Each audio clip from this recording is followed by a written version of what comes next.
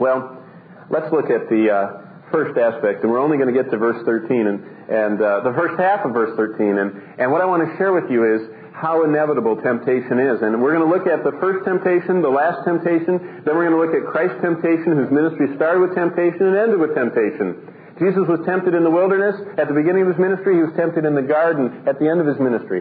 Humanity in the Garden of Eden, the pages of Scripture open with mankind faced with temptation. The pages of Scripture closed with mankind again tempted and succumbing and following the devil. Temptation is inevitable, but let's look at it. Because temptation is described in the Scripture as the irresponsible reaction of our wills, yielding to the lust of our flesh, leading to sin. But that's not what God planned. And let me show you what I mean. Look at Genesis chapter 3. We've already looked at this. I'm only going to sketch it. But for those of you that don't know, Genesis 3 contains the record of the first temptation. The first temptation in God's Word is in Genesis 3. And as we turn there, I want to remind you that almost all temptations will follow the same track. Now, they come in different colors, different packages. There are three basic flavors of temptation, but all of them come in the same way. And they're described right here in Genesis chapter 3. Because Satan has four lies, four spiritual flaws.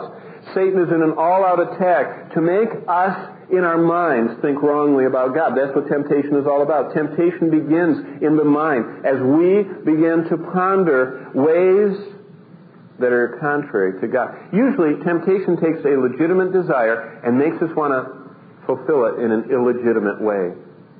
Our desires for pleasure, our desires for security, our desires for safety, our desires for success and happiness, none of those are evil of themselves. It's just how we get those desires fulfilled that becomes the sin. Let's look at this.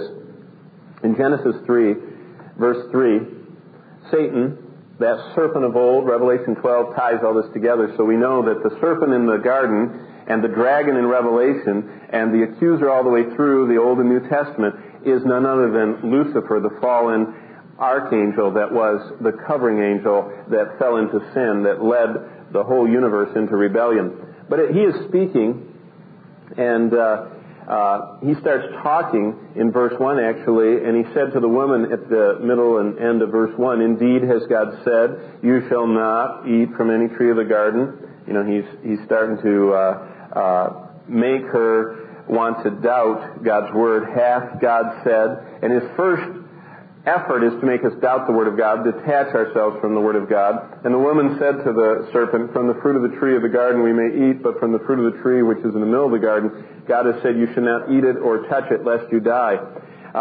He wants us to doubt God's Word.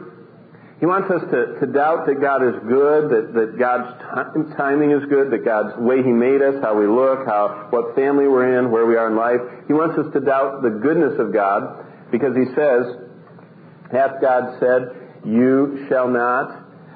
Is He limiting you? And that's a temptation. Thirdly, in verse 4, the serpent wants us to doubt God's authority. The serpent said to the woman also, you surely shall not die. Don't listen to God. He's an ogre. He's mean, too restrictive. Don't listen to Him. Doubt His authority. You won't die. Go ahead and try it. She touched it and didn't die, and she went, oh, see, nothing happens, And that's what happens so often with sin, especially with young people. They think that God is kind of like the cosmic killjoy, that if they do anything wrong, He'll bang them right away. And God doesn't work that way. I've told you often about the little rabbit that I met once at O'Hare Field, one of the largest airports in the world. And that rabbit didn't believe in airplanes. And it would come out on the edge of the tarmac, and it would look at the control tower, and it would raise its bunny paw, and it'd say, I don't believe in airplanes, and if there are airplanes, come run me over.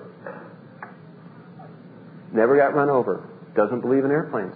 A lot of people are like that. I don't believe in God. If there's a God, as the atheists often say, strike me dead. God doesn't do that. And with people who get involved in sin and touch it, He doesn't immediately whack them. He doesn't lightning on them and strike them on the spot. But the inexorable machinery of lust giving forth and conceiving sin and bringing forth death is set in motion. And Satan wants us to doubt God's authority. When he says, you won't die, he was lying. He is a liar, the father of it.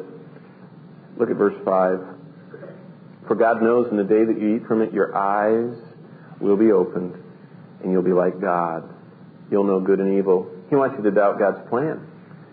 God says, no, I don't want you to do that. God says specifically, He says, I don't want you young people to at all experience anything to do with the joys and the mysteries and the beauty of marriage. You know what our culture says? Try it out. If you don't try it out, we'll show it to you in school. We'll show you movies. We'll teach you how to not get in trouble. God won't kill you. In fact, you won't even get in trouble if you just follow our rules. And that is the permissive lie of Satan in our culture, in the moral realm, in the ethical realm. The whole moral relativism that you can tell a lie in one situation, you can't. Situational ethics. It's the whole plan of Satan. Number one, to doubt God's word in verse 1. Has God said, doubt God's goodness. Doesn't He want you to eat this? You mean He's holding it back from you? He's not very nice to you. Or your parents aren't very nice, or the government's not very nice. Whoever, is God's authority in your life, you won't die. Your eyes will be open. Satan has always had these lies. It follows in every temptation. It follows this pathway. Now you remember when we studied this many weeks ago, I told you that God counters that with His 4 spiritual laws. Every one of Satan's flaws has a law. And Satan wants you to doubt God's word. God says, trust my word. Satan wants you to doubt His goodness. God says, rest in my goodness.